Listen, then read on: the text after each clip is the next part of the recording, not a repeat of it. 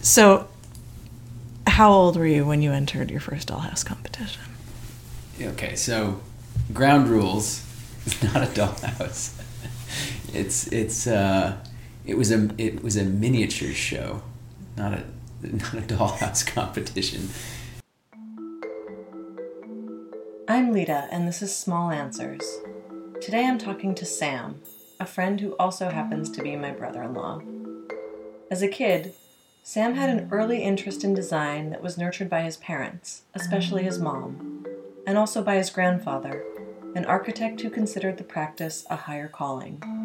Later, Sam also decided to become an architect, although he found that the expectations he had for the profession, which were based on his grandfather's experience, didn't match up to their realities. But before any of that happened, when he was still a little boy, Sam's mom gave him a dollhouse. Together, they decorated it and built it out, adding furniture, landscaping, and some very unusual inhabitants. They had so much fun doing this that they took it one step further. They started entering competitions. I entered 3 consecutive years, and I have to believe that I wasn't yet in middle school when I got my third ribbon. So that would make it third, fourth, and fifth grade. So how did it start? I got the house when my mom went to she took a shop class, and I think it must have been a Christmas present, Christmas or birthday present. So she made it? She built it. Yep.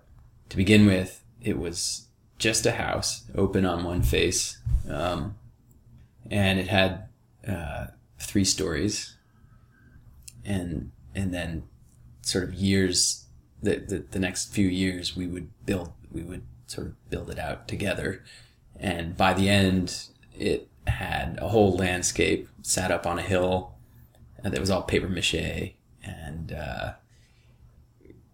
painted green, sprinkled with sawdust for texture, and there was a tree down the hill, and then a little pond, and in the tree there was a tree house, and below the tree there was a privy. The house itself was called the Woodland House. I remember I had a little hand-lettered sign on a piece of wood. I think some fake ivy glued onto it with a glue gun. What kind of stuff would you make for the interior? I guess it followed some standards of what homes should look like. There was a kitchen on the ground floor, and then bedrooms on the second. Remember, there was they had a bubble bath that was the bubbles were beads, and the attic was sort of where the kids would hang out. They weren't kids, though. They were the characters, and that's really actually what I remember probably best is the characters who were all mice and bears. There was a constant little interaction amongst the woodland creatures. Would you and your mom decide on like a theme or something? Or what was the nature of the competition? Was it accuracy or creativity or? It's funny because I don't think that we were sort of competing to a specific criteria. I think it was, I was like, this is my vision here, and what do you think? Our parents, my mom especially, seemed very willing to let us run with our fantasy, sort of the world of fantasy. It's like, well, what is your weird little world as a third grader? And so I guess I've been into models and small spaces ever since. So your grandfather is an architect. Was he involved in this at all? My grandfather was a huge influence, had a great kind of fantasy life of his own. Whether that played into the fantasy world of miniatures and models, parlayed directly into the architectural career that I ended up pursuing or not, I can't really say because they're two very different times in my life. Like thinking about what I had to do and what I wanted to do, or what I should do and what I wanted to do. So you felt like architecture school was something you should do? Yeah, well, I majored in architectural studies as an undergrad, and grad school, it was just a sort of a natural progression, I guess. Do you remember what your expectations of it were? My expectations of grad school were based on my grandfather's recollections of his education. Sam's grandfather, Richard Morehouse, had been in the Air Force. He went back to school on the GI Bill after the war was over, attending the Harvard Graduate School of Design. Later, he was a founding member of the extremely influential Architects Collaborative, a firm whose philosophy was based on the social responsibility of architecture. It was a unique time to enter the profession. In the post-war environment, architects were trying to be extremely thoughtful about the practice. They saw the careful design of the built environment as something that could help society function better, and perhaps inoculate it from the atrocities that the world had just seen. Grandpa went to school when Walter Gropius was the dean of the Harvard GSD. There was a lot of vision, I think, associated with architectural education back then, and that's what I went to school thinking about, and looking for. Is that what you found? Oh, no, it's not. I was there in a period in time, I don't know, that was just maybe less invigorated than it was for my grandpa. I mean, I can't imagine that we'll ever have that kind of optimism, that my grandfather's generation had. I had this idea that going to architecture school was maybe about fulfilling an idea that you had about yourself that by the time it was over didn't feel true anymore or wasn't in line with what you thought it would feel like. I mean, I remember looking for a sense of unity there, since by the time that you head to graduate school, you're probably somewhat serious about what you're doing, what you're trying to do with your life.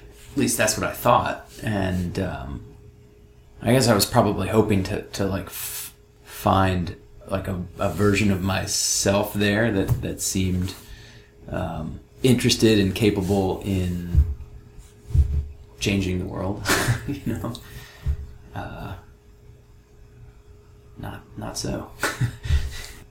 So then you had a couple of jobs as an architect, but that didn't seem like it excited you or was what you wanted to pursue. I mean, the first job that I had was for my professor. It was a summer job, and I remember working on restaurant design there. I can't even go into this. Why? Because it's so bad? I mean, it wasn't. It was just not high-minded work. It was like a step up from Applebee's. Oh, it was like a Gordon Biersch, right? Or something? Yeah, that was one. I remember drawing details for booths at sort of TGI Fridays grade restaurants, and I guess that I was hoping that I could do that at the same time as doing big things in the world. Detailing booths at TGI Fridays that's not what changing the world looked like. It was not consistent with your conception of changing the world. Right. The big thing that I was looking for that I didn't find was cohesiveness to the narrative. And so academically, I think my work became kind of more ironic, and it wasn't really possible to have that genuine feeling that I think my grandfather was, just totally ran through all his work. He sort of maintained a really genuine belief in the capabilities that architecture had. Sam told me in an email that he is seeking relevancy. He wrote that for him, that means a connection to a larger scene than the little internal world we all carry around with us inside our heads, and that he hopes that the work he ends up committed to, in the end, has a positive impact on the lives of people and places around him. I felt for a long time, after coming out of school, like it felt to me like the relevant sort of movement was in digital technology and being a programmer and understanding the information systems and stuff like that. So I kind of felt like I had gotten on a ship that had like long since sailed, deciding to be an architect. In some respects, the world of miniatures is long in Sam's past. He's 30 now, years out of school, and he's not even sure he still has Woodland House. But then, Woodland House was about fantasy, and Sam is still very rooted in the design of spaces, now in tangible, grown-up ways. He graduated from his architecture program in 2008, right as the financial crisis was hitting, and it was tough to find a job. After several years of shorter-term positions, including everything from architectural design to working at a moving company, he unofficially left the profession to take a position at a company that was later acquired by a global tech giant. His new title is Creative Technologist. He works as a designer, writer, and strategist for spatial design projects. Despite not being a practicing architect at a traditional firm, there is a lot of opportunity. The sheer size and reach of his employer means that they will have an enormous influence on how things get built. If he stays with them, Sam will get to be a part of that and, potentially, the socially relevant work he was hoping to find. I mean, there are all kinds of ways to find meaning in architecture, and everybody is doing it differently. I'm trying to find my way back to that. So has your idea of what that could look like changed?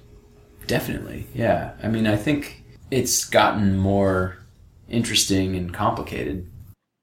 What I'm trying to figure out now is how to, without being a specialist in either field, I can be a generalist in both and combine them into some sort of alchemical new substance that is both things. How I ended up there is crazy, but here I am. Story for another podcast. Yeah. We started with dollhouses. Miniatures! We started with miniatures. Well, thanks for talking about it. Yeah, sure. Same time next week. Same time next week. Yeah, that'll be $100. Before I end this podcast, I want to say a special thank you to Dimitri for the new microphone that made this episode possible. You can subscribe to our podcast through the iTunes Store or through SoundCloud. For a new post every Monday, sign up at smallanswers.us.